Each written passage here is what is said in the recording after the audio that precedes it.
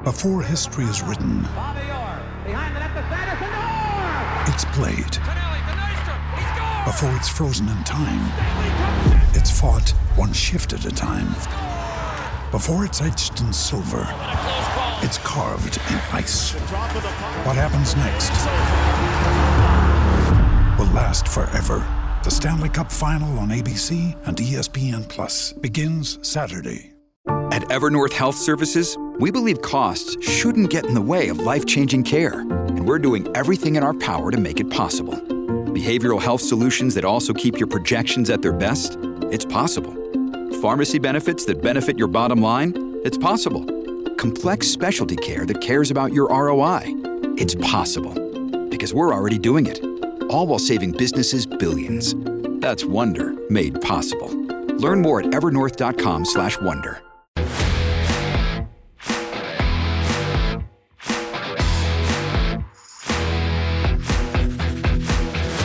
Hello and welcome to PFF Fantasy Football Podcast. I'm your host, Ian Hartitz, and tonight we're going to break down all things that just happened from a lovely Week 8 of NFL action. We got 12 games to go over, plenty of injuries, plenty of workload notes. I plan on trying to touch on just about everything that is fantasy football actionable as possible. So I have managed to make it through all the games at this point in terms of NFL Game Pass or watching them live. So just want to try to relay most important information back to you. Appreciate you listening, as always, to the PFF Fantasy Football Podcast. Without further ado, let's get after it. So quickly want to run through some of the top injuries. First of all, probably most severe, Ravens left tackle Ronnie Stanley is going to be out for the season.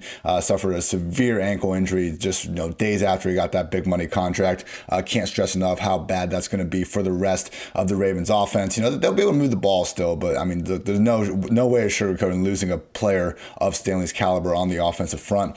Kenny Golladay had to exit early with a hip injury. Took down my helicopter on the way out. Had 4 targets, but wasn't able to get a catch up before leaving. Just a situation where we'll see what kind of happens with the practice participation throughout the week. As long as he's going to be healthy enough to be out there, we're going to have to continue to treat him as the wide receiver one he is more weeks than not, but obviously we'll prefer him to be at 100%. T.Y. Hilton left early with a groin injury. I've gone on several podcasts and said you can probably already release him as it is. I got some wild cold stats for you guys later, but it's so spread out as it is. I mean, if T.Y. is going to miss time, no point really holding him for too long on the old bench. Rams running back Darrell Henderson missed a large chunk of the game, did not return with a thigh injury. Rams got a bye week next week, so plenty of time to rest up, but could be Cam Akers' season if he's not good to go come week 10. Tevin Coleman suffered a knee injury right after he got back from an IR, and he was actually getting plenty of run early on. Hasty and McKinnon were still going to be involved, but without Coleman in the picture, we could actually be looking at a 2 RB backfield in San Fran if he is going to miss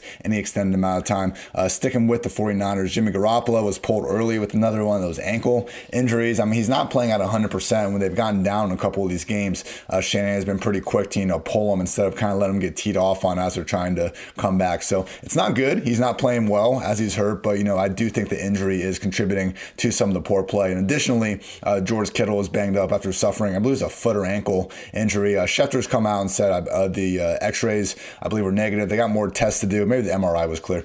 They got more tests to do on Monday, but it sounds like it wasn't a super big time long-term issue. So fingers crossed for Kittle. Certainly one of the more fun players in the league to watch. And then finally, Titans slot receiver Adam Humphries got banged up really bad, calling it a head injury, but certainly seems like he'll be in the concussion protocol. And if he is going to stay off the field for a week or two, we'll have even more and more targets condensed around AJ Brown, Corey Davis. So make sure you tune in to the Friday edition of this podcast every week. I go through the key injuries to watch ahead of the following week of action, and we go through all the kind of guys to really focus on in terms of, who you should pick up to replace them. And then also on the Tuesday edition of this podcast, I go over the top waiver wire plays of the week. So we'll have more injury information there. But without further ado, let's get into some of these games because, it wasn't the best day. There's a lot of, Mother Nature out there kind of screwing with us with all the wind and all that. But, we still did have some pretty entertaining games out here, even if we didn't have the kind of the passing yard totals that we grew accustomed to. But first up, we had the Raiders defeat the Browns 16-6.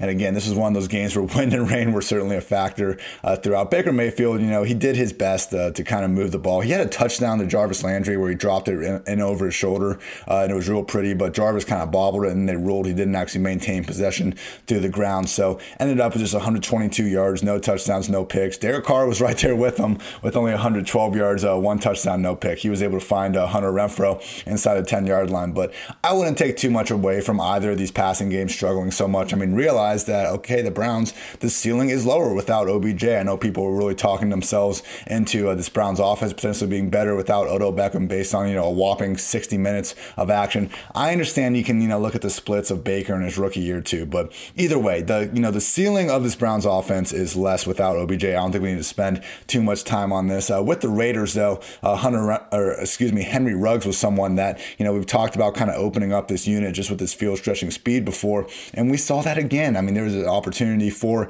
a long 40-plus yard touchdown, but Derek Carr wasn't quite able to put it on him. Looked like the wind has something to do with that. And then Carr did put it on him in the back of the end zone, but Ruggs wasn't able to toe tap and get both of his feet in. And it was a situation where it seemed like he had plenty of room to get it done. I mean, look, it's hard playing NFL receiver. I get it, but the way some of these, top talents can just always seem to get that second foot down, it was certainly a situation you would have liked to see him convert. So yeah, again, not a good day for the passing offenses, but I wouldn't put too much stock behind these poor performances. This was, a heavily weather-induced game.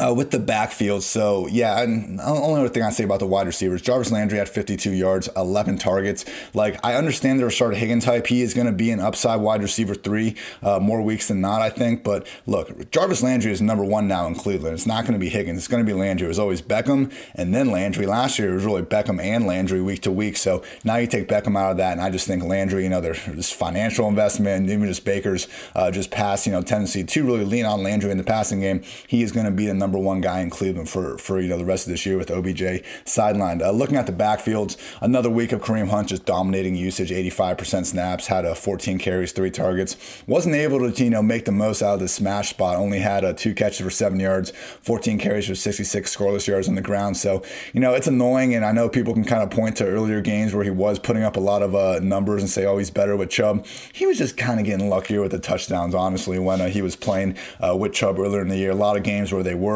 kind of beating up on a lesser opponent in the fourth quarter, and Hunt was getting more runs. So he's still out there performing really just fine. It was just a situation where Browns weren't able to, get up and play with the lead like they wanted to, and because of that, having played from behind, even if it wasn't a huge deficit, we just didn't see Hunt kind of flirt with that 25-30 carry mark that we know he can do with that sort of snap rate. That was the type of game it was for Josh Jacobs, who had 31 carries, 128 scoreless yards, and also Derek Carr chipped in 41 yards on the ground, which was actually just the 4th time in 101 games that he's had at least 40 rushing yards. So a good game from Josh Jacobs, had several nice cuts and kind of just showing the plays that make him, one of the league's actual better ball carriers in terms of just how they are when they actually have the ball in their hand. Last year, he was a top 3 back and PFF's elusive rating and just broken tackles. So, Jacobs didn't score again. I know we've been kind of waiting for him to put together a big performance since that awesome week 1. He had 2 touchdowns a couple weeks ago as well, but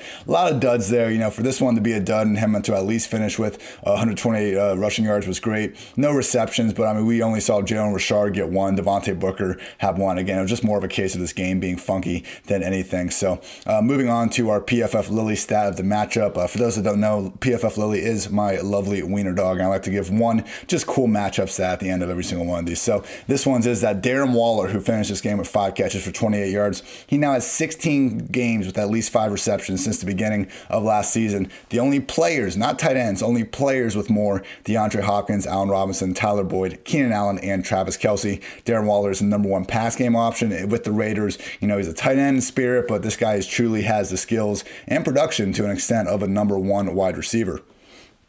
Next game we're going to look at is the Bills beating the Patriots 24-21.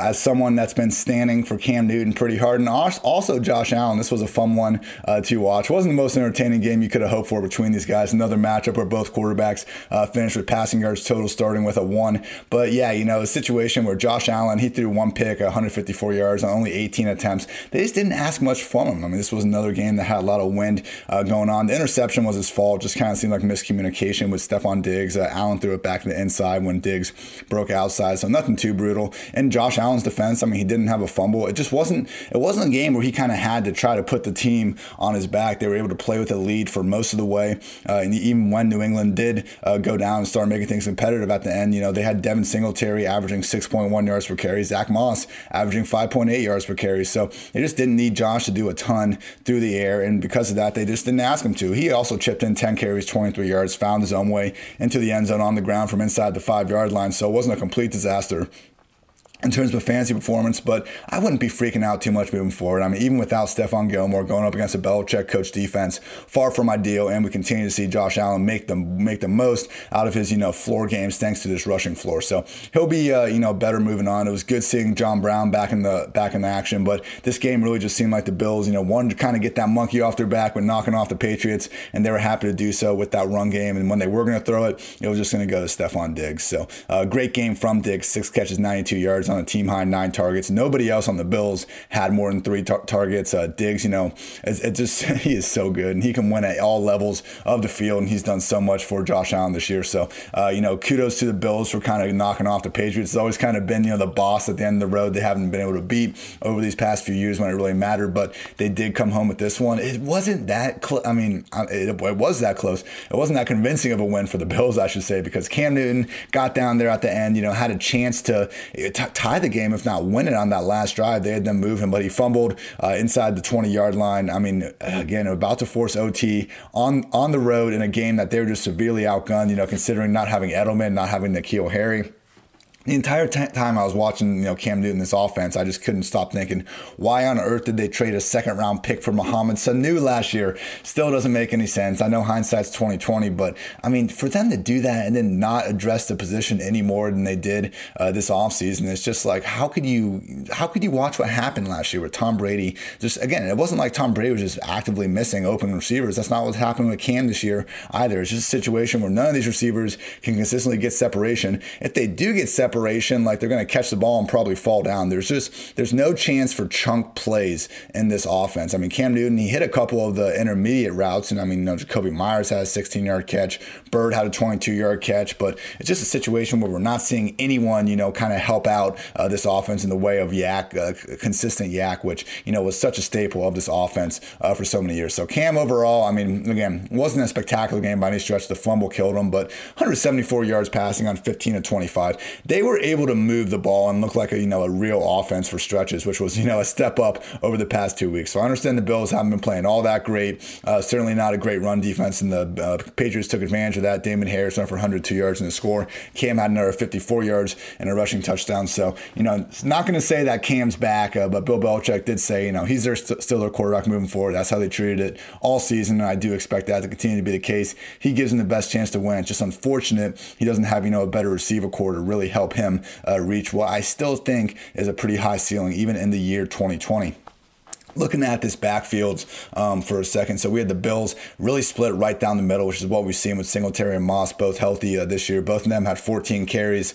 Singletary 1 target, Moss 1 target. Overall, Moss had 53% of the snaps, and Singletary had 49%. Moss had both of the touchdowns. He is, their goal line back when they're going to get inside the 5-yard line. They have some sort of like stoppage for a second to switch the backs, but I mean, look, they're not afraid of giving Singletary a rush inside the 10-yard line. And as we also saw in this game, Josh Allen is obviously one of the biggest quote-unquote vultures in the league. I know he's not technically a vulture, but truly, this guy now has 21 rushing touchdowns since entering the league. I mean, he's top 10 among everybody, let alone just quarterbacks. I mean, he is completely crushing it, and no one can find the end zone at the position, more often than him once again inside the 5-yard line. So, being the goal line back on the Bills, it paid off in this game, but, I just wouldn't be expecting Moss to be more than, kind of an upside RB3 more weeks than not. It hurts Singletary and it hurts Moss. It's not the worst thing in the world to kind of have between 12 and 15 touches a week. We see that in other offenses like the Rams and the Ravens, but, kind of similar to the Ravens a little bit when you have a rushing quarterback and one that's not so willing to check down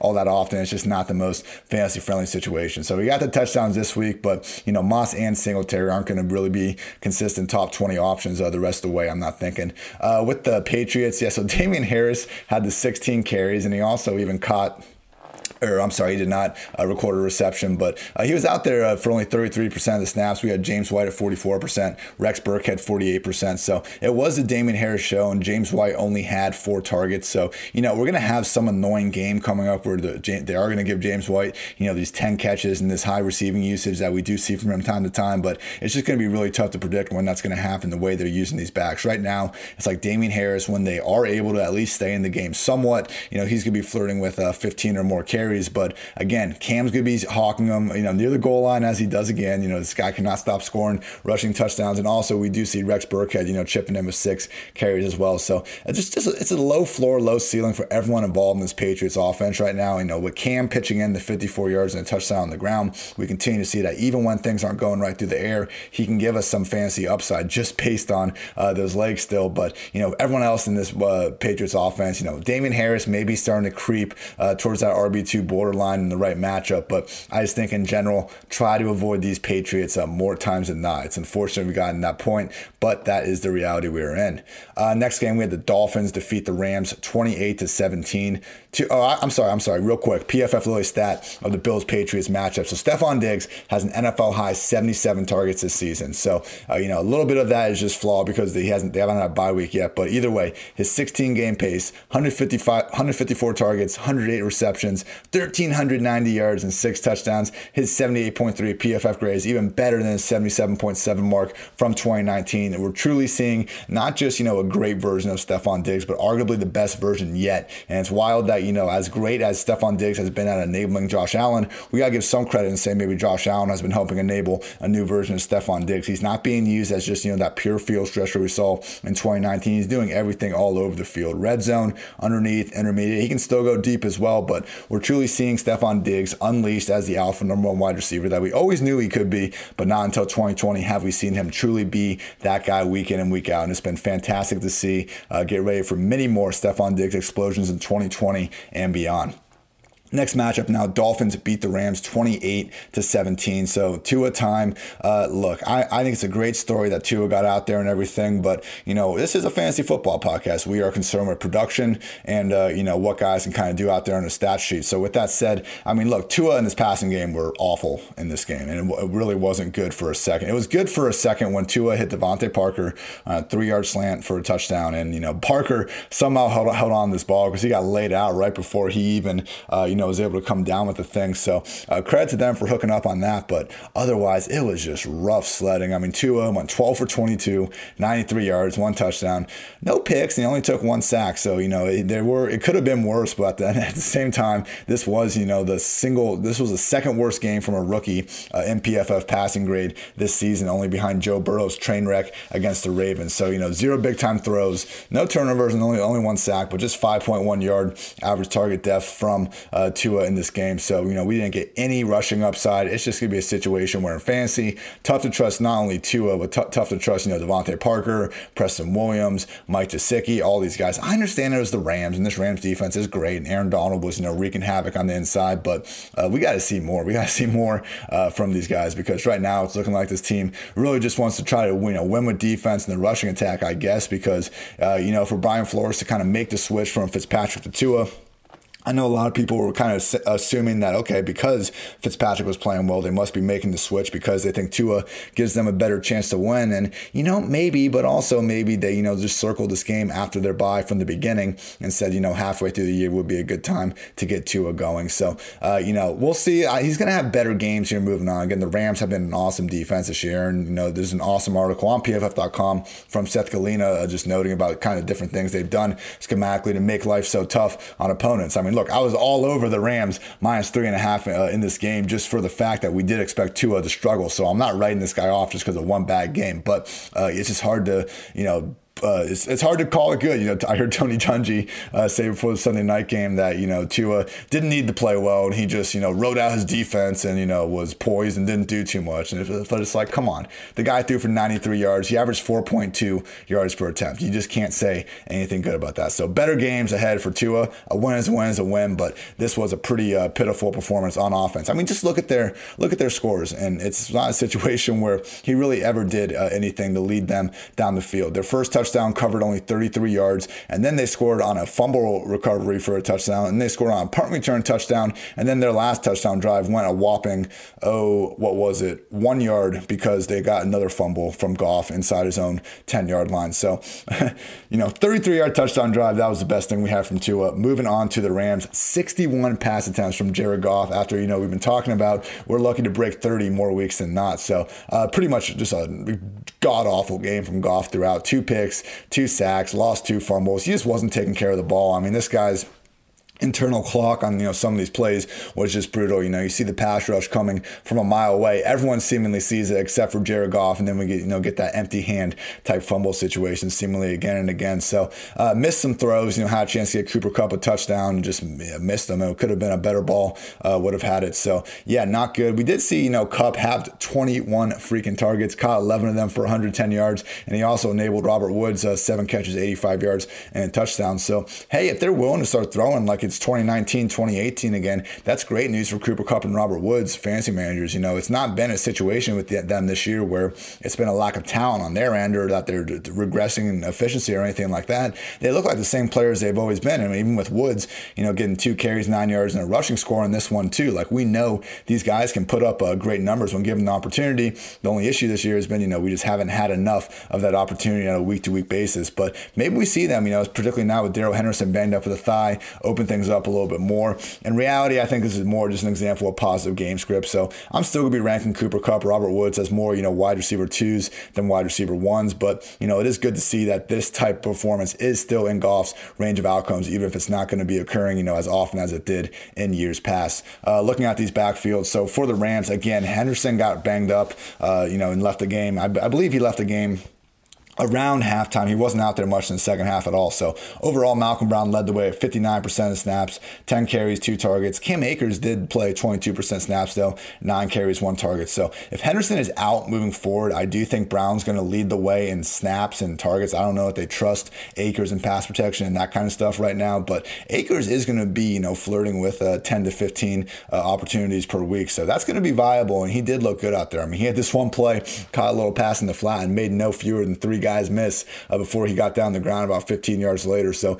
he's flashed in his time. It's just a matter of opportunity. And he's not going to have overwhelming opportunity. But as we talked about with Darrell Henderson, the reason why we were willing to treat him as an RB2 in the spot, and it was looking good up until we got hurt, is just the reality that this has been a 2 RB backfield with Henderson and Brown over the past few weeks. When it gets to 3, that's when we got problems. But we can live with 2. And so if it's going to be Brown and Akers, both these guys could feasibly be upside RB3s, if not flirting with that top 24 spot. And I gotta stop saying flirting. I'm sorry, everyone. I'm not. I gotta man up, be more of a football guy, and remove it. So I'll start maybe donating a quarter every time we're uttering that just despicable girly word. Sorry. Anyway, moving on here to the Dolphins backfield. Myles Gaskin completely dominating snaps, 88%, 18 rushes and 6 targets. Matt Breida, 17% snaps, 4 rushes. Look, this is great. Myles Gaskin has the Dolphins early down, pass down, and goal line roll. They are not using Jordan Howard. They are not using Patrick Laird. This is a 1 RB backfield, truthfully. Gaskin was able to pound in a rushing touchdown from the goal line. So we didn't see the same sort of targets that we got before. But, at the same time, we did get 6 targets here, and that was a team high. So Tua clearly isn't afraid to be, feeding his running back still. It's going to be a situation where, Fitzpatrick isn't going to be throwing quite as much, but if we can still have Gaskin, around that 3 to 5 reception mark per week, that's going to be huge because he's at risk to get 15 to 20 carries. With those targets, we're talking a legit RB1 workload. He's kind of like the James Robinson that hasn't quite blown all the way up yet. And the reason he hasn't blown all the way up yet is because he wasn't getting those touchdowns from Jordan Howard early in the year. So, truly, we were treating Myles Gaskin as a top 15 option more weeks than not here moving forward. Next game on the docket, we got the Steelers and the Ravens. Unfortunately, this one wasted away at 1 o'clock instead of moving it to the flex. But alas, we will move on and get bigger and better things like Tampa Bay and the Giants on Monday Night Football. Oh my gosh, absolutely ridiculous. But anyway, yeah, Steelers 28, Ravens 24. So Everyone's going to talk about Lamar not getting the job done. They had 2 drives that were able to kind of get inside the Steelers' 20 late in the fourth quarter. And, first one, Lamar got stuffed on a fourth down trying to run the ball. And the second one, it was just not enough time left. Had to try to force it in the end zone. It was incomplete. So, look, Lamar wasn't perfect. He had 2 awful interceptions. One was a pick 6, and one he just floated out left and just didn't get enough on it. So, he missed some plays. But, also 65 rushing yards, had a dynamic 25-yard scramble for a rushing score, called back in kind of an iffy hold. So, had 2 picks, 4 sacks. It wasn't a great game by any stretch of the imagination, but I just want people to keep in mind that, we can't hate on Lamar's passing and just disregard his rushing, because you look at Ben Roethlisberger, who averaged almost a full 2 fewer yards per attempt, also took 2 sacks. He didn't have the turnovers. He did a good job controlling the game, but, I just think it's unfair to kind of throw Lamar under the bus potentially as a passer and, okay, Ben was a little bit better, but the fact Lamar was so much more dynamic on the ground and gave you that, just entirely different dimension. It's unfair when we kind of compare Lamar to these other quarterbacks in the league purely from a passer standpoint. We need to keep in mind just how special the rushing ability is to truly appreciate him as a player and what he brings to the table. Because Ben, hey, a win is a win is a win. We talked about this all year. He's being more of a game manager, and that is producing, wins for the team. So there's no reason why he should be changing this. But 32 attempts, 182 yards, 2 touchdowns, just 5.7 yards per attempt. These are not anything close, kind of big numbers we grew used to seeing from Ben over the years. Continues to have, this low average target depth. And because of that, we're seeing, really his receivers, other than Chase Claypool, who found the end zone again, but he only had 42 yards. There's just, a troubling kind of lack of upside. Juju, 7 catches, 67 yards, 8 targets. And then we had freaking Deontay Johnson, only 1 catch for 6 yards. James Washington, goose egg. And like I said before, Claypool, just 42 yards. Ebron found the end zone, had 48 yards, but situation where we just can't treat anyone probably as a top 24 option consistently in this passing game at the wide receiver position, because it's crowded. Like James Washington isn't going anywhere, even though we know we're somewhat condensed with Claypool, Juju, and Deontay. Like, this used to be an offense that could kind of enable 3 fantasy relevant wide receivers, but not anymore. And it's a situation where, ranking any of these guys inside the top 25 is going to be tough. I think they're going to be hovering around 30 more weeks than not. And to see Deontay Johnson, who was briefly out with a hamstring injury, but came back in and ended up playing most of the game, to see him not, kind of get that heavy dose of underneath targets that we saw in past weeks. Maybe it was just, an aspect of playing this Ravens defense and they were taking that away, but, nothing is clear here. It seemed like, when Deontay was healthy, he was going to be the number 1 guy, but that was far from the case this week. We saw Claypool and Juju be the lead guys this week. So it's an offense that's going to be putting up points, and, I get that, but behind James Conner, it's going to be tough to really treat anyone as, RB1, RB2, as the, corresponding wide receiver 1, wide receiver 2. No top 24 options other than James Conner in this offense. Maybe Eric Ebron can settle in as more of an upside tight end too, but just not looking good with this, not only lack of overall pass game volume, but the stuff they're getting is so short and not downfield. It's just not the most fantasy-friendly situation in the world. With these backfields, so Mark Ingram was out, and good news, everyone. Justice Hill was only on the field for 3% of the offensive snaps. He had no carries, no targets, and that's huge, because we thought this might be a situation where we see them continue to use 3 backs. No, they went down to 2 because of that. J.K. Dobbins had 15 carries on a team-high 65% snap rate, 2 targets. Gus Edwards still had plenty of work, 16 carries, but just 33% snaps. He did miss a little bit of time with a knee injury before coming back in. Like, he's not going anywhere, everyone. It's going to continue to be Dobbins and Edwards. But, I mean, look, this is a run-first offense. And because of that, both these guys cleared 15 touches. Before this game, only Gus Edwards in week 6, and he had, I think, 14 touches in that game. That was the first time all year that anyone cleared even 12 touches in the game. And in this one, both Dobbins and Edwards cleared that easily. So great news for them moving forward. And if Edwards could be banged up, I mean, Dobbins, wow, we'd be talking about legit, RB1 potentially if for some reason Edwards misses time. I don't think that's even a possibility right now, but it does sound like Ingram, could be looking at missing another week, and even if it's going to be active, could be banged up. So Dobbins, he's looked like the best running back all season long. Right now, he is tied with Nick Chubb at 4.2 yards after contact per attempt. That's the highest mark in the league. Look, nothing against Gus Edwards. He was running well out there, and he's been playing good all year. But I just think Dobbins kind of gives them a different dimension. They drafted him because they thought they needed help at the position. He's clearly providing that when they give him an opportunity. Let's keep at it. With the Steelers, a little bit of a slip in usage for James Conner. He played 60% of the offensive snaps. Had Jalen Samuel there at 16. But Conner, still had the 15 rush attempts and still had the 3 targets. So he's not losing He's not losing out on any major carries or targets, and it was, good to see just very, very little from Benny Snell and Anthony McFarland as well, but just not a situation when they're looking to actively give him, these 20-plus carries with, 5-8 targets per week. It's still a big role, but more weeks than not, the role's looking like kind of Kenyon Drake, David Johnson-esque, as opposed, to just those massive league-high workloads we're used to Steelers running backs getting. So, hey, Conner found the end zone again. As long as he is active and the wheels stay on the wagon, he's going to be a guy we can, fire up around that RB1 borderline RB1 zone. I do just question, though, if he truly has that top 5, top 6 still in his range of outcomes. We haven't seen it too much this season. PFF Elite matchup stat.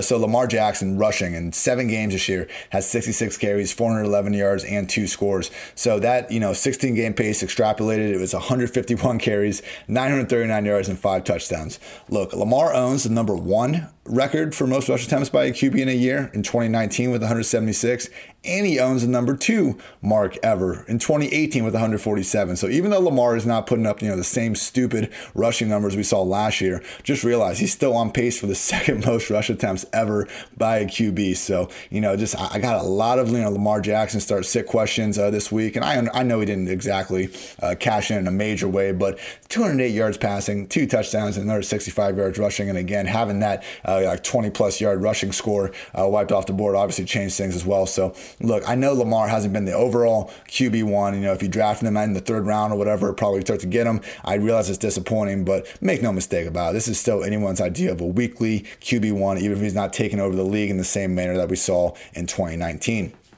Next matchup, we got the Bengals beating the Titans 31-20. This was a fun one. Big game from Joe Burrow and company and my guy, Auden Tate. Training camp MVP, Auden Tate. But, okay, I'll give a little more of the credit to Joey Burrow for pulling this one off. He just seemed a lot more comfortable, and we've kind of seen this come to fruition over the past few weeks, I think since that Ravens game in particular. So early on in the year, it seemed like a lot of the problems that Joe Burrow has had was, similar to Baker Mayfield a little bit, where you just see them try to escape outside the pocket and do things athletically that they were able to do in college, and you see it catch up to him a little bit more now. Burrow has made plays, just off script and making things. He had a wild play in this game where he scrambled for like 5 or 6 yards, and he made like no less than 3 guys miss in the pocket. So he's athletic enough to get away from guys. I'm not trying to say that, but at LSU he could really make some craziness happen. I mean, some of those plays he had against Georgia in the SEC championship, like that was just wild. So it took him a little bit to get acclimated to the NFL and what he could get away with, and I just think now he has a much better feel for it. We see him still taking chances, but it's more controlled. They're less frequent, and we just see him way more willing to kind of take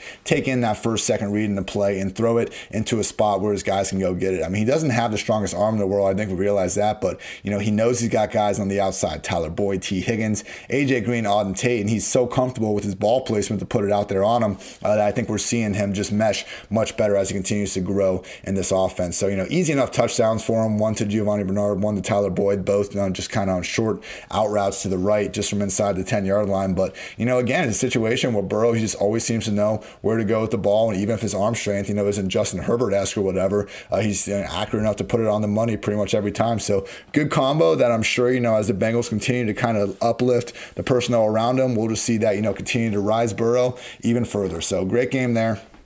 Mentioned Auden Tate. Truly, I mean, this guy had the best, awesome catch at the end to kind of ice the game and get the final first down. Caught all 7 of his targets for 65 yards. AJ Green just caught 2 of 5 targets for 19 yards. Look, AJ Green's not separating from anyone at this point in his career, and that's kind of the main knock on Auden Tate. At least Tate's, still going up there and making some plays after the catch a little bit too and dragging some guys. So he's just one of those guys, along with John Ross, where it'd be very nice to see them get a chance elsewhere if their own team is going to give them more consistent opportunities. I do wonder if the sudden kind of increase in Auden Tate playing time was, kind of a move for them to maybe trade him, because last year with Tyler Eifert, they actually played him on season high percentage snaps against the Patriots, I think in an effort to try to show, what he could still do in this mode. So after that, Tyler Eifert did not play anywhere near the same amount of snaps he did moving forward. So don't freak out about Auden Tate and pick him up as a waiver wire option, as much as I do admire the way he plays football. But I I do think maybe this was, a sneaky, just kind of like we want to show the league what Auden Tate might have in the tank as a trade asset, because, Tyler Boyd, T. Higgins, those are the main guys that we can expect to produce. Boyd had 6 catches, 67 yards, and a score. T. Higgins, 6 catches for 78 yards on a team high 9 targets. AJ Green, we've seen over the past few weeks, like he's going to have situations when Burrow is dropping back 50 plus times, and he'll flirt with 8 or 10 targets himself. But it's a situation where Higgins and Boyd have been so much more efficient. We should expect them to just have the bigger games and go ahead and put up bigger numbers more consistently. It's not impossible for AJ Green to continue to have some okay games when Burrow is going to really push the pass attempts up there. But more weeks than not, just trust Boyd particularly as a top 20 option at the position, and Higgins more and more is starting to approach that weekly wide receiver 2 borderline. Other side of the ball, Ryan Tannehill, 233 yards, 2 touchdowns, interception, trying to force it to A.J. Brown in the end zone. A game where, the Titans were kind of losing pretty badly in the fourth quarter, so they had to kind of come back. And Tannehill did give them a brief chance to kind of get back in the game, but Burrow ultimately made some big plays and put it out of reach. But Corey Davis, pretty much second most productive regular season game of his career. He caught 8 of 10 targets for 128 yards and a touchdown. A.J. Brown also found the end zone. AJB wide receiver 1 season continues. Not quite the performance we were, expecting going into it. Just 4 catches, 24 yards and a score, but was good to see him, continue to show off that yak ability. The touchdown was on a nice little pivot route inside the 10-yard line, broke 2 tackles on his way to the end zone. Kudos to Corey Davis for playing well. I think it was more than anything, though, him getting like a little bit of separation, Tannehill just putting the ball exactly where it needs to be. But you know what? That's a reality of what Corey Davis is in this offense now. He's playing with a great quarterback in Ryan Tannehill. And because the Titans, are a faster paced team, because they're, willing to throw the ball a little bit more than we saw last year, we're seeing, not more than one guy meaning A.J. Brown. And also Corey Davis actually emerged as viable fantasy players. So no, I don't think Davis is, threatened to be this top 12 weekly option like A.J. Brown. I think they more weeks than not prioritize AJB as their number 1 guy. But, we've now seen both these guys play 5 games, and, I don't want to give away the PFF Lilly stat, but, Davis has warranted kind of upside wide receiver 3 treatment more weeks than not here moving forward with these backfields.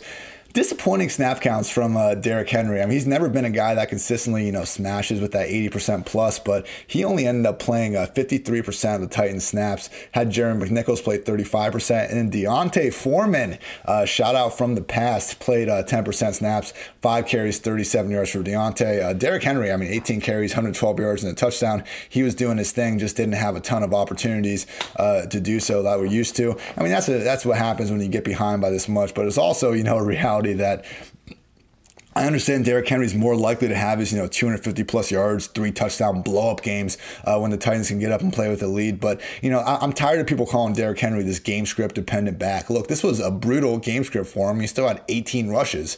It's a situation where they never really leave games with Henry getting fewer than 15 carries. He only had 1 target in this one. That was a little bit disappointing, but we kind of see that fluctuate from week to week. They have done a better job trying to get him at least a screen or 2. So, make no mistake about it, Derrick Henry continues to be weekly top 5 running back regardless of the matchup with the Bengals. So they kind of ended up doing this week what I thought they were going to do last week more so, because Giovanni Bernard was still the lead guy and everything, but he played 65% of the offensive snaps, had 15 carries, 4 targets. Samaje Perine played 32%, 10 carries and 1 target. Samaje ended up stealing a goal line touchdown, but Gio caught one and ran one in. Played well enough. Nothing was that explosive. His long run was 12 and his long reception was just 10. But, when they're feeding the guy 18 catches, it's hard to be disappointed by that, regardless of, who it's going to. So, Gio, as long as Mixon's going to remain out, is going to remain, a top 12 option at the position because he has a top 12 workload at the position right now. And that is honestly all we are trying to chase in fantasy football land. So, continue to fire up Gio with confidence as long as Mixon remains sidelined. And once Mixon's back, we're back to the well, treating him as a weekly RB1 as well. PFF Lilly stat of the matchup. So this season, in 5 games each, everyone, because remember, A.J. Brown missed time with the knee thing, and then Corey Davis landed on the COVID list for a bit. So 5 games each. Corey Davis has 38 targets. A.J. Brown has 36 targets. Now, Corey Davis with his targets, 29 catches, 369 yards, 3 scores. A.J. Brown, 27 catches, 354 yards, and 5 scores. So, more touchdowns for A.J., but pretty similar yardage, and, to only have a 2 catch difference on, relative to target difference. Tells you a lot about what Corey Davis has done this year. And look, I come to you guys every single week and scream to the heavens about my love for A.J. Brown and what he can do out there as a fantasy football wide receiver one, but the fact that Corey Davis has consistently been putting up, really solid numbers all the way even going back to week one, I think it is time, in this kind of new look Titans passing game that is looking much stronger and just more voluminous than what we saw from past years, particularly last year. I do think it's, a time to give Corey Davis, kind of weekly upside top 30 treatment at the position if we haven't already. Next matchup, we had the Chiefs blow out the Jets 35-9. They managed to cover that ridiculous 3-touchdown spread. So kudos to them. And, not kudos to Adam Gase because, every single Jets game we have to watch is, precious time that we will never get back in our lives. And the only thing that the Jets can really do these days is enable a fantasy-friendly slot receiver. And we've mentioned this with Jamison Crowder, and I thought maybe, just maybe, having a second-round rookie like Denzel Mims, who led the team in targets last week and looked good, and he had a long catch in this game, 27 yards, where you can kind of see why people are excited about the guy. I thought maybe, just having Mims there and Darnold and this team, you're 0-7, maybe try to get the rookie more involved than normal. Nope. Denzel Mims caught his 2 of 3 targets for 42 yards, but Braxton Berrios was the feature component of the offense. 11 targets, 8 catches, 34 yards, no scores. Just brutal. Jeff Smith should have had a touchdown on one potential, somewhat long gainer, but Darnold overthrew him. The running back room was a mess. Again, more times than not, if you cannot play a Jets player in fantasy, that's advised. And if your job is not, to just watch football and know everything you can about it, like me, I would also advise, passing on this game more weeks than not, unless, you catch a few clips on the old red zone. With Patrick Mahomes and the Chiefs, though, much better things to talk about. Mahomes was shredded this entire game, 31 for 42, 416 yards, and 5 scores. So remember a couple of weeks ago when the Chiefs were playing the Bills and Clyde Edwards-Helaire went crazy on the ground. It seemed like, there was no way the Bills could stop the run game, and Mahomes didn't have to do much. He did make the most of the constant just back-breaking third down conversions like he does to everyone. Ended up being a game that was kind of closer than we thought in the fourth quarter, and they pulled away. Anyway, in that game, everyone criticized the Bills for kind of the way they were playing run defense and almost playing pass first. Well, they were doing that to try to keep the ball out of Patrick Mahomes' hands. And then we fast forward to this week, the Chiefs play the Jets. The Jets are just, known for these over the past 2 years. They just want to have like the best run defense in the league because it's just this age-old, football guy type ideology. Want to stop the run first. And congratulations, Chiefs only had 20 carries for 50 yards on the ground. But now you got Patrick Mahomes in 3 quarters. In 3 quarters, they forced Patrick Mahomes to drop back 42 times, and they just got absolutely shredded because of it. So, to actually play into your opponent's strengths in that, sort of a manner. Like the Chiefs, look, they run the ball against light boxes. They run the ball if it's there. Le'Veon Bell had 6 carries for 7 yards, and Clyde Edwards-Helaire had 6 carries for 21 yards. There just was never a time to run the ball because the Jets were daring Patrick Mahomes and company to pass. Why on earth would you dare Patrick Mahomes and company to pass? Look what happens when that happens. And it's just frustrating to see. And, I didn't pretend that the Jets had a shot in this game, but just to kind of see that be the strategy coming in. And, Travis Kelce, 8 catches, 109 yards and a touchdown. Tyreek Hill, 4 catches, 98 yards, 2 touchdowns. Mecole Hardman, 7 catches, 96 yards and a touchdown. Demarcus Robinson, 4 catches, 63 yards and a touchdown. It was everybody on the Chiefs. It wasn't like that, they just focused on one dude. They could not do a single thing in the secondary the entire game, and it was truly pretty pathetic to see. So, credit the Chiefs guys for making these plays. Tyreek Hill had 2 awesome downfield catches on only 6 targets. Travis Kelce, it seems like every time he's just out there, he's just racking up big chunk gains. His yards after the catch ability continues to look great even as he ages. And Mecole Hardman went out there in 9 targets, and we actually saw him get used. His touchdown was that quote unquote reception where it was just more or less a pop pass 6 inches out of Mahomes' hand. And Kelce's touchdown was a nice little underhand from Mahomes. But whatever, we don't care what weird arm angle Mahomes uses for some of these touchdowns. They all count the same in fantasy land. So, moving forward, it's always going to be tough, get past Tyreek and Kelce most weeks and get these, consistent fantasy guys. We've seen that over the past few years with Sammy, Mecole, and Demarcus Robinson alike. But it just reminds you why it's good to keep these guys on the bench. When you do need a spare starter, it's tough to find someone better than a guy on the Chiefs, playing alongside Mahomes. Because, even if you're only getting 5 targets like Demarcus Robinson did this week, tough to think of a better place you want to get those 5 targets than inside this offense.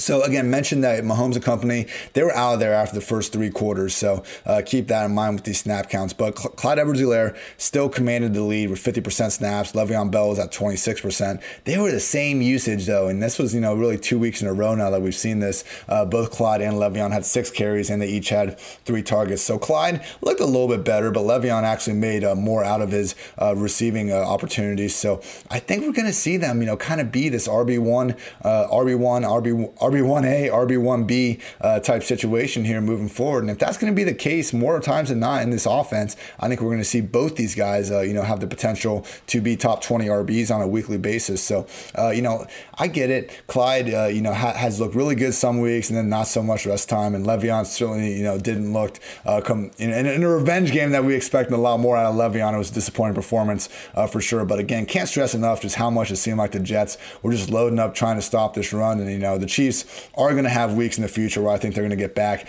to run the ball more so than we saw this game. So, don't be freaking out with Clyde or Le'Veon. If someone wants to kind of sell low on them, I wouldn't be against scooping them up. We're not going to see, true top 5 ceilings out of them. I get that, but I really do think these guys are going to be weekly, borderline RB1, mid-range RB2s more weeks than not here moving forward. Other side of the ball with the Jets, I know a lot of people are getting behind LaMichael Pirine. His snaps were moving in the right direction last week. Nope, even a game that the Chiefs, were pretty much dominating throughout. I mean, they had a 14-3 lead in the first quarter for crying out loud. Even with that sort of game script, Frank Gore played 39% snaps, 10 carries, and then Pirine was left with 48%, 8 carries, and just 2 targets. So he's the pass down back, but they're not making any effort to throw to him. So instead of, we're looking at 15 plus touches per week, we're kind of looking more around that 10 mark. So Pirine, again, and I said this last week, his best case scenario is kind of being just inside the top 30 backs. He's not someone that you're really ever going to feel good about firing up at any point this season. Got the Colts and the Lions next. Colts beat down the Lions in this one, 41-21, over hit in style. Was happy to see that. And, another 3 touchdowns for Phillip Rivers. He's been putting up numbers this year. It's not always the most impressive in terms of, just arm velocity, and his deep balls, especially when they're outdoors, do still seem to be fluttering through the air a little bit more than ever. But, it is with Rivers and with Brady and these, even Roethlisberger, where just having that guy back there that has been playing quarterback for 15 plus years now at a high level in the NFL, and they just know what's happening on defense and how to get these easy chunk plays and how to get the ball quickly to the playmakers in space. And that's what we saw in all 3 of these touchdowns. 2 of them to Nyheim Hines, 1 of them to Jack Doyle.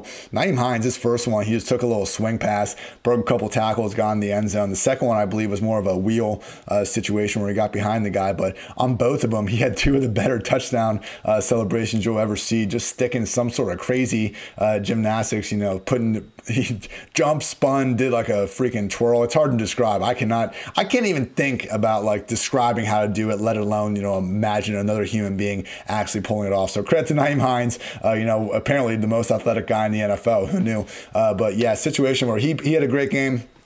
Trey Burton had another freaking vulture touchdown from the 2-yard line. I've removed Taysom Hill's name as the top, most wanted vulture in fantasy football. That honor now goes to Trey Burton. It's not just that he's getting touchdowns inside the 10-yard line. It's the fact that they're going to this wildcat formation with Trey Burton when they have, when they used a 2nd-round pick on Jonathan Taylor, who just, could not stop racking up rushing yards his entire career at Wisconsin. Now all of a sudden the whispers about Jonathan Taylor being, the next Wisconsin bust are louder than ever. 11 carries, 22 yards in this one. Jordan Wilkins, 20 carries, 89 yards, and a touchdown. Look, they're still treating Taylor as the starting running back. It's not like that's, when they were up a bunch in the fourth quarter, it was Jordan Wilkins just running out the clock. They continue to not give Taylor the ball, in these just situations where they're up multiple scores at the end. I don't think his starting job is going anywhere, but at the same time, Wilkins is playing well. And even if Taylor, I believe he still does have a higher season-long yards per carry than Wilkins, we are seeing the advanced metrics, really all go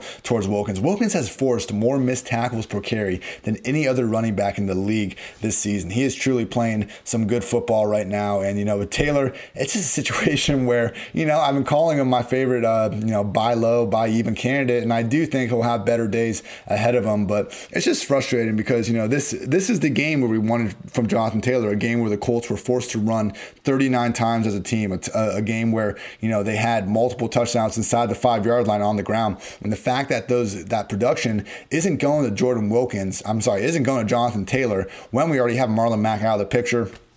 it's just surprising to see. It's unexpected. It's something we'll continue to monitor. I would not go to the well quite as hard for Jonathan Taylor, this week. If you're kind of pondering it, maybe you have some trades still out there. His value is even lower than it was before. I get it. But, Jordan Wilkins, he really looked like he was going away before the bye, as we saw with not so much Dobbins this week, but DeAndre Swift before. Sometimes we do see his rookie running backs get more involved after the bye. It was not the case in this one. And while, I don't think Taylor's going to be reduced to, the number 3 back or anything like that, I think he'll still be a usable RB2 more weeks than not, but certainly not a situation that we can feel great about moving forward. On the Lions side of the ball, Matthew Stafford. Look, I called this Colts secondary. The reason why I picked Kenny Golladay for my helicopter play was because I thought the Colts secondary was overrated. They just hadn't really played anyone all that great. And, the last 2 weeks we saw them before their bye. They were playing the Browns, who lit them up in the first half, passing the ball, and then Joe Burrow. And the Bengals had a lot of success moving the ball as well. So, that kind of came to fruition. Matthew Stafford threw for 336 yards, 3 touchdowns, and a pick. He did have 5 sacks. Like, DeForest Buckner is great, and getting Darius Leonard back helped as well. But just these cornerbacks, like Xavier Rhodes. Xavier Rhodes was one of the worst cornerbacks in the entire league last year, and it wasn't a situation where he was being hung out to dry and a bad defense. Mike Zimmer is one of the best defensive minds in the game, and he could not figure out a way for opponents to stop picking on Rhodes other than just to bench the guy. So when he comes over to Indy and is all of a sudden popping off as, one of the best cornerbacks in the league, it's like, okay, is he really playing like one of the best cornerbacks in the league? Or perhaps, maybe, just maybe, they haven't played anyone all that much. And we kind of did see that. Marvin Hall, 4 catches, 113 yards, had a long of 73 on a bomb. Matt Stafford's arm talent is absolutely wild. And then Marvin Jones had 3 catches, 39 yards, and a pair of scores. So I mentioned before, Golladay left, in the early third quarter with a hip injury. Didn't manage to catch a target before. I hate being the guy. It's like, the process was right. But I do think in this case, the process was right, people. I'll take the L. I get it. An L is an L is an L, just like a win is a win is a win. But, I do think we have seen in this game, moving forward, we do not need to fear this Colts secondary like they were a true juggernaut at the position. Honestly, what it could be, too, is that their run defense, particularly with Darius Leonard in action, might be so good that we're seeing them, turn to a pass funnel and get opponents' production there, because Adrian Peterson had 5 carries for 7 yards. DeAndre Swift had 6 carries for just 1 yard. They're still giving AP way too many 1st and 10 runs, but it is what it is. We did see Swift, get a little more involved as a receiver, 4 targets, but either way, Colts defense still not a secondary I'm going to be afraid of here moving forward. Quickly on the snaps, we did see DeAndre Swift get a 62% snap rate, but mentioned the carries are close. He's going to lead the way in snaps and targets, but he's going to continue to be kind of on that RB2 borderline as opposed to the RB1 borderline, with AP just taking so much early down work and Kerryon Johnson kicking in 18% snaps himself. On the Colts side, you had Jordan Wilkins, 51% snaps, 20 carries, 1 target. Jonathan Taylor, 33%, 11 carries, 2 targets. Nyheim Hines, 21%, 5 carries, 5 targets. Hines is still going to be someone that's going to be really tough to warrant starting week to week with the amount of just non-guaranteed touches. Wilkins, I would not expect this type of performance again. But hey, with this Colts offense really running so much through their running backs in both the run and the pass game, I guess Wilkins and Hines are going to end up kind of being in that, top 36, top 40 discussion, even if I don't think they're going to be outproducing Taylor, I should say, more weeks than not here moving forward. PFF Lily matchup stat, carries inside the 5-yard line this season. So Jonathan Taylor has 5. Nyheim Hines, Trey Burton, and Jordan Wilkins have also combined for 5. So the 5 carries for Taylor are tied for 17th among all backs. It's not great. This was not a situation where we were expecting him to be splitting these sort of fantasy friendlies so closely. And, I've talked on this podcast a lot about how vultures are generally overrated in fantasy football. And usually it's the guy that is on the field when they get inside the 5-yard line that gets the corresponding carries. But, when they were they have an active Wildcat package to get Trey Burton under center when they're inside the 5-yard line. And then when they're not afraid to give the ball to Wilkins when they're down there too, it's just problematic. So far from ideal. Disappointing. Jonathan Taylor, fantasy managers out there, I know it's tough. You're not going to take him out of the starting lineup, but, it does seem like maybe these top 5, top 6 days we were hoping for aren't going to be there, mostly because the massive workload that we would need to get that sort of production isn't going to be there. Quick shout out to our sponsors here. All first-time depositors on Monkey Knife Fight that put at least $20 into their account while using promo code PFF will receive a free PFF Edge annual subscription. That's a $40 value for just $20, and you'll get the opportunity to turn that $20 into even more money playing daily fantasy and prop games at one of the fastest-growing fantasy sports sites in the USA and Monkey Knife Fight. So go to Monkey Knife Fight, deposit your $20 with promo code PFF today to receive your free PFF Edge annual subscription.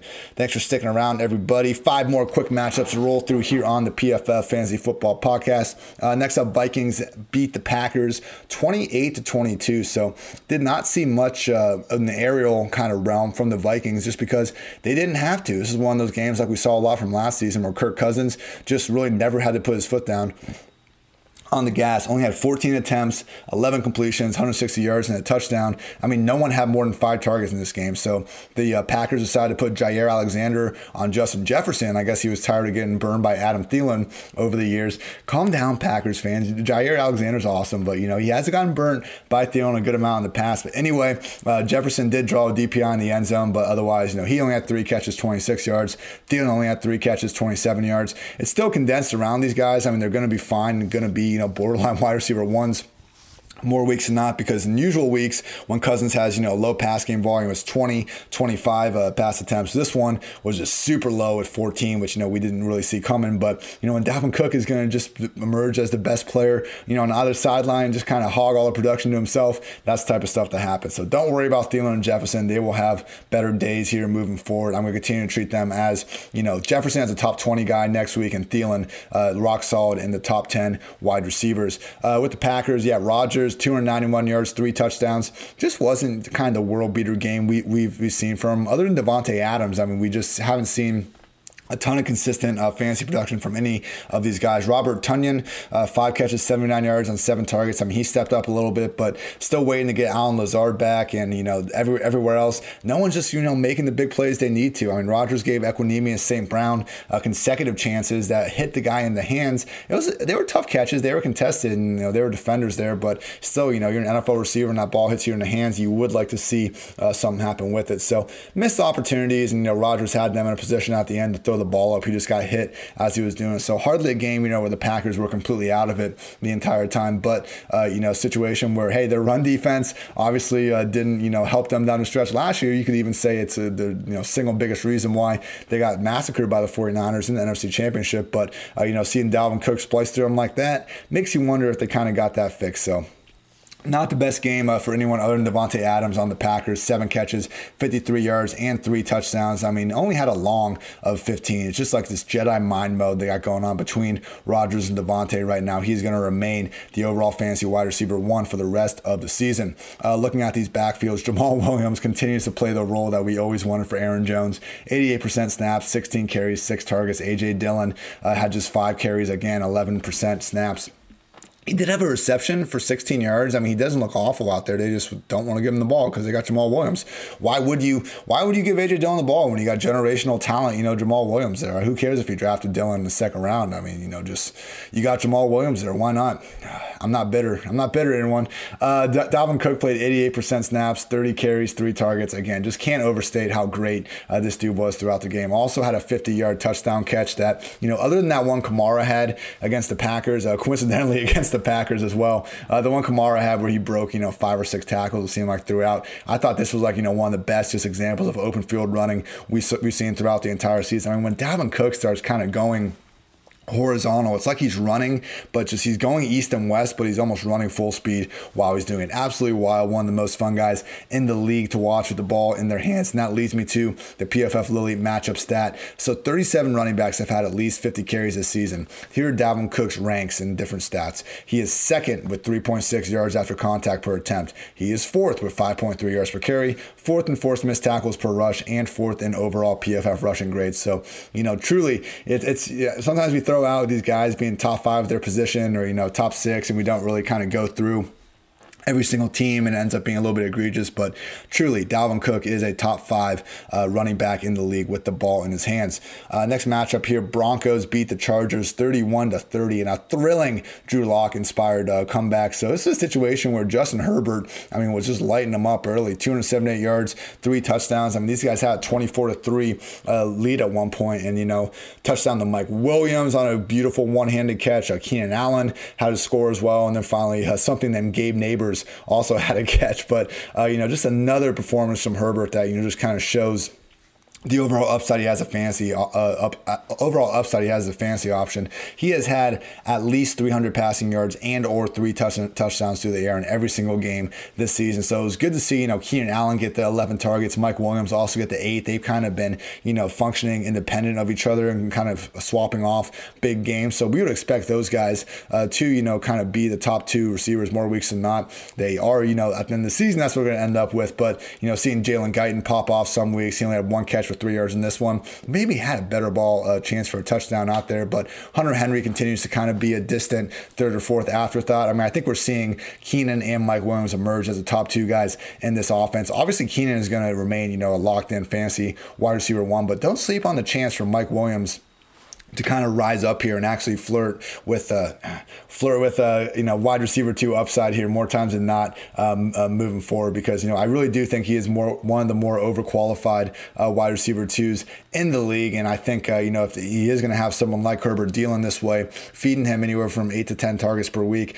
that's a role we can get behind, because he is one of the more talented guys. He leads the league since 2017 in yards per reception. Just big plays come when you throw the ball to Mike Williams. With the Broncos, though, Drew Lock, 3 touchdowns. He led 80 yards, 75 yards, and 81-yard touchdown drives in the 4th quarter to go ahead and get the win. Benefited from a nice little 55-yard burst from Philip Lindsay to kind of get them on the scoreboard in the 3rd quarter and kick things off. But hey, either way with Drew Lock, he's fearless. He's going to make some bad decisions, but dude has a freaking cannon for an arm. He threw a pick. He took 2 sacks and only averaged 6 yards per attempt. But hey, was able to come back in a game that Chargers really had no business losing.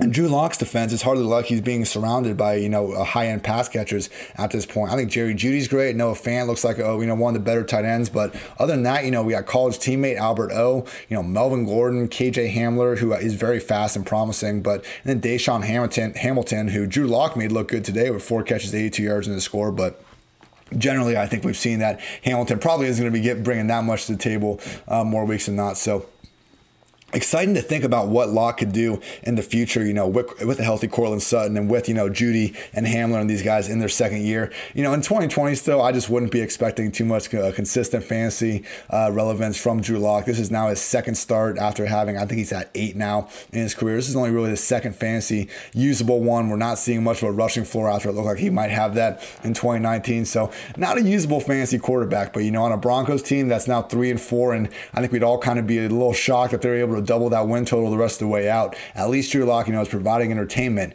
more weeks than not. Taking a look at these backfields, Melvin Gordon led the way in snaps, 56%, 8 carries, 6 targets. Philip Lindsay, 44%, 6 carries, 1 target. Yeah, look, it's 50-50, and the way that Lindsay, is able to be just a much better overall rusher and player with the ball in his hands in this one, you'd expect him to kind of close that gap even more here moving forward. So, Gordon and Lindsay in an offense that I don't think is going to be putting up 30 points, week in and week out. I think it's going to be hard to kind of fit either of those guys inside the weekly top 25 options with this sort of split workload in an offense that, again, just isn't really anyone's idea of a high-scoring unit.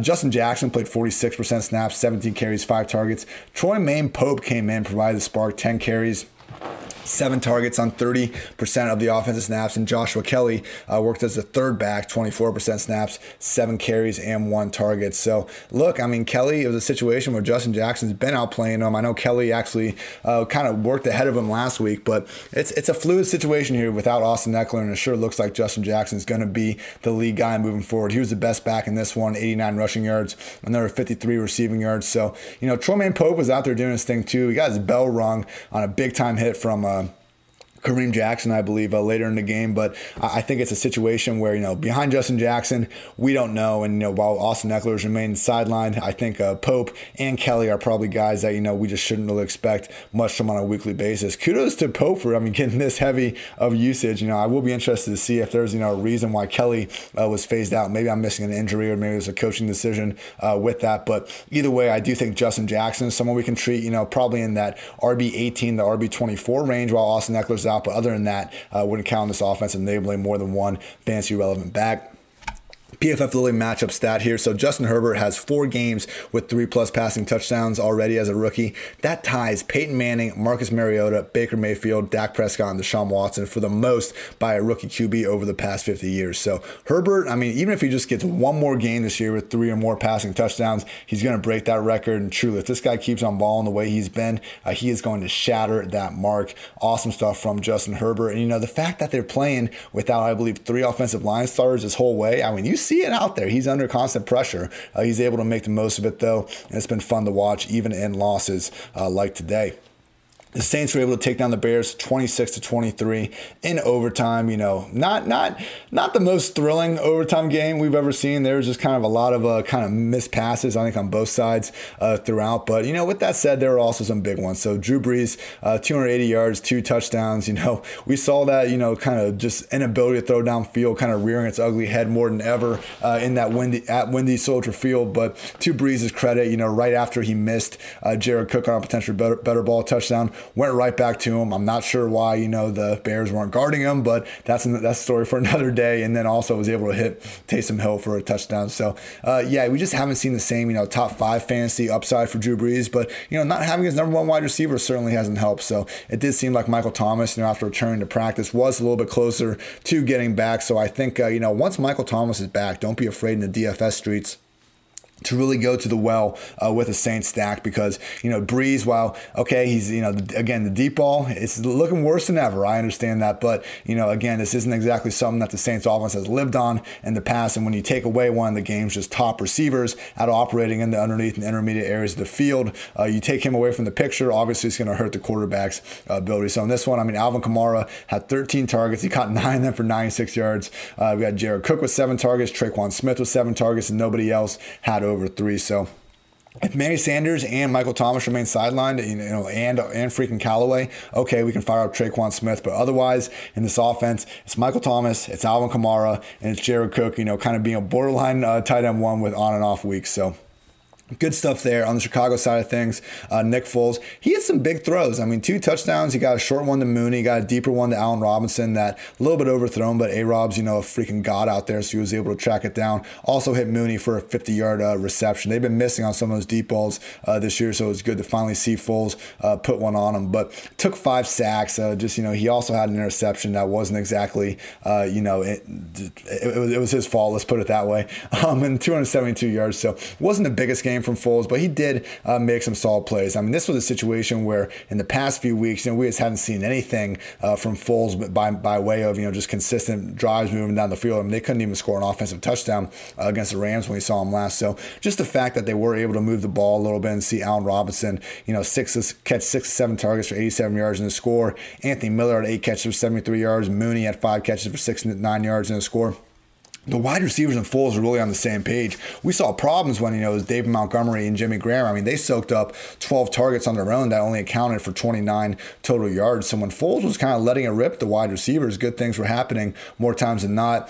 Just was more of an issue of, I think, kind of maybe the game plan, deciding who was going to get those balls. Wasting 21 carries on David Montgomery. He got 89 yards, wasn't able to find the end zone. And, in his defense, he did finally get a nice little burst, 38 yards up the middle, had his hand in the 3-point stance, pretty hilarious. But he did have a couple runs where, he's breaking tackles just right at the line of scrimmage and, really impressive, 5 to 10 yard runs that a lot of guys probably would have gotten stuffed in the backfield. But, again, this is only his second run of more than 15 yards of the season. Just bursts is few and far between. And we could live with it more if at least in this offense, there's a lot of volume coming like near the goal line. But because the Bears don't score all that often, Even though Montgomery's getting enough receiving volume to kind of make the most and be this volume-induced RB2, there's not enough scoring upside for him to kind of be in that RB1 category. So I'm fine continuing to kind of treat him on that, RB15 to RB16 mark more weeks than not. I mean, again, he just had 23 touches in this game. It's hard to find that just about anywhere. But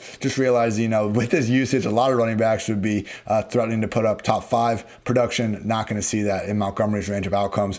But when the schedule does lighten up and we can start maybe find the end zone, once a week, we can maybe talk about getting them in that top 12 range.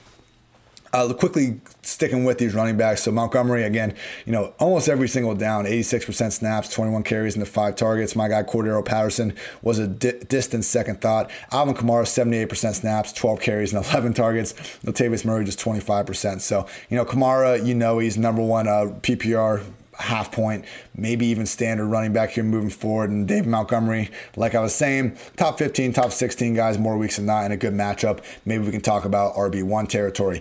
PFF Lily matchup stats. So Alvin Kamara this year is on pace for 126 receptions. Christian McCaffrey set the position record in 2019 with 116, also set it in 2018 with 107. The only other running backs in NFL history to get over 100 receptions in a year are Matt Forte, Larry Centers, and LaDainian Tomlinson. So, not only is Kamara on pace to just put up absolutely ridiculous record-breaking numbers, but he's joining a nice little club of running backs that have already gotten there in the past. 2 more matchups, but first a quick shout out to our friends PFF and Sunday Night Football's Chris Collinsworth is teaming up with one of the best players on and off the field, 49ers All-Pro cornerback Richard Sherman. The Chris Collinsworth podcast featuring Richard Sherman is available now wherever you find your podcast. They will provide the most interesting football conversations in sports every single week, and sometimes that means the discussion will venture off the field too. Additionally, Chris will be taking a dive into the game of football as he sees it, inviting in the best and brightest to talk about everything that is happening in the great game of football. So mark your calendars. You do not want to miss the best 60 minutes of insight this season. All right, everyone, 2 more here. Seahawks beat the 49ers 37-27. I mean, look, it's just Russell Wilson is so good week in and week out, and it's almost like we're taking it for granted at this point. I mean, I remember days when we could not get Russell Wilson more than like 20 or 25 pass attempts. And yeah, those days were literally last year, but it truly is, almost growing numb to just the consistent excellence of the Seahawks passing game. This week, it was DK Metcalf season, 15 targets, 12 catches, 161 yards, 2 touchdowns. We saw the Lockett blow up last week, and this time no one had more than 5 targets on the Seahawks. Lockett did get a deep ball late that Russ wasn't quite able to put on him. Could have been a touchdown with a perfect pass, but I'm sure Lockett will have plenty more big games ahead. Continue to treat both him and Metcalf as weekly upside wide receiver ones, pretty much regardless of the matchup. With the 49ers, we saw Jimmy G really struggle in the first 3 quarters, 11 for 16, 84 yards, and an interception. You take away his yak god, Deebo Samuel, we have a less effective running game without Raheem Mostert, and we've seen Jimmy G just not quite able to operate outside that system. Dealing with an ankle injury, and that is why you end up getting pulled for Nick Mullins. So, look, I don't think it's a QB competition. Anytime Kyle Shanahan's been pressed about that at all, he's quickly shut it down. Similar reasoning, I think that's why they pulled him in that Miami game, where once they got down the 3rd quarter and Shanahan realized they were going to have to pass, he just didn't think Jimmy was healthy enough to get that done. So Mullins came in, 238 yards, 2 touchdowns. He can put up numbers. I know he had the train wreck performance game where maybe we all realized we were a little bit too hyped about him, but he can feed these guys. Brandon Ayuk had 8 catches for 91 yards in the score. Kendrick Bourne, 8 catches, 81 yards. I mean, if it does end up being a situation where Jimmy G misses time, I really don't think it downgrades the receiving options in this offense all that much. George Kittle, 2 catches, 39 yards on 4 targets. Left early again with that foot and ankle injury. Doesn't seem like it's going to be a long-term issue, but obviously something to keep an eye on for one of the best tight ends in the game. With these snaps, DJ Dallas. So with Chris Carson out and Carlos Hyde out, Travis Homer was there, but more or less for emergency purposes only. He played 10% snaps. DJ Dallas played 79% snaps, 18 carries, and 5 targets. I mean, look, he didn't do much with them. 41 rushing yards in the score, and also 17 receiving yards on 5 receptions for a score. So, I mean, Hart never had a play go for more than 10 yards. So, again, was hardly the most explosive version of himself, but volume rules all in fantasy football, as we like to say here on the PFF Fantasy Football Podcast. And because of that, DJ, made his fantasy managers very proud. It doesn't sound like Carson and Hyde are too far off, so I wouldn't expect this to persist for Dallas. But, hey, we know in these situations now that they are not afraid to give him this true 3-down role when the situation calls for it. On the 49ers side, Tevin Coleman suffered a knee injury after, really getting a lot of the early work. And after that, we saw Jerick McKinnon get 50% snaps, 3 carries, 4 targets. JaMycal Hasty, 41%, 12 carries, 1 target. So they just don't trust Hasty on passing downs. But, if Coleman and Wilson and Mostert are all out of the picture, he will be their, early down running back. And look, he's a good player. Just don't freak out. I mean, we've now needed to have 3 running backs get injured on the same freaking team just to see him, kind of rise up and get the chance to be a lead early down back. And even then, we had Jerick McKinnon being the guy to kind of take away one of the touchdowns at the goal line. Hasty got one himself, but it's not like, Hasty is dominating this backfield by any stretch of the imagination. So, hey, if all 3 of these guys remain out, we're going to be able to treat Hasty as, a potential top 24 option as Shanny's lead, early down back, but it's not exactly this league winner top 10 guy we're talking about. So just keep the expectations in check, everybody. PFF Lilly matchup stat here. So Seahawks have a league best 66% catchable deep ball rate. So that's, not just receptions, it's just catchable. PFF has some of these advanced stats. So 66% catchable deep ball rate. Titans are number 2 at 65%. So Seahawks 1, Titans 2, and there's only 2 teams under 30%. The Bengals at 27% and the Washington football team at 26%. Good stuff there, and a good reminder that nothing is more catchable than that Russell Wilson moonshot deep ball. Last matchup, everyone. Thank you for sticking along here with me. We had the Eagles defeat the Cowboys 23-9 in a snoozer of a Sunday night game. So credit to the Cowboys for trying to, There's a good saying. I've heard Mike Lombardi say it a lot, on his podcast over the years. One of the best minds in the NFL game, where a swordsman, the best swordsman in the world, doesn't fear the second best swordsman. The best swordsman in the world fears the unorthodox swordsman. It seemed like the Cowboys kind of came out with that idea early on. They were doing a bunch of reverses. They weren't asking Ben DiNucci to just sit back behind this banged up offensive line and try to be Dak Prescott. I mean, that was a big problem when they went from Dak to Andy Dalton. It's like they just really didn't try to change the offense at all, and because of that, we saw the guy get freaking killed because Dak is a wizard and Andy Dalton most certainly is not. But with DiNucci back there, they were at least trying to do some different stuff. They gave Zeke some Wildcat snaps. They gave Cedric Wilson a couple Wildcat snaps, and he apparently played high school quarterback. So situation that kind of enabled them to get a halftime 9-7 lead. Defense was playing inspired. Randy Gregory, fresh off suspension, he was out there doing some good things, but ultimately it just wasn't enough. We saw DiNucci take 4 sacks. He had, multiple just back-breaking fumbles, 2 of them to be specific. And, for Zeke, played better than he had in past weeks, but still only 19 carries, 63 yards. Tony Pollard continued to just overall look as the better guy with the ball in his hands, 7 carries, 40 yards. I understand that Zeke, more weeks than not, it's going to be the superior blocker and make the better reads and all that stuff. But really is tough to, look at Pollard versus Zeke in terms of, who's been able to break more tackles and get more yards after contact and just overall be a more efficient rusher over the past 2 years, because all those things are in Pollard's favor. So, 19 carries for Zeke, only 1 catch for 10 yards, no scores. That is, the big problem here, because with Zeke, even before, he didn't have the receiving usage in past years, but he was always getting, a bunch of scores in this high-scoring Cowboys offense. So you take away that aspect, particularly ahead of next week's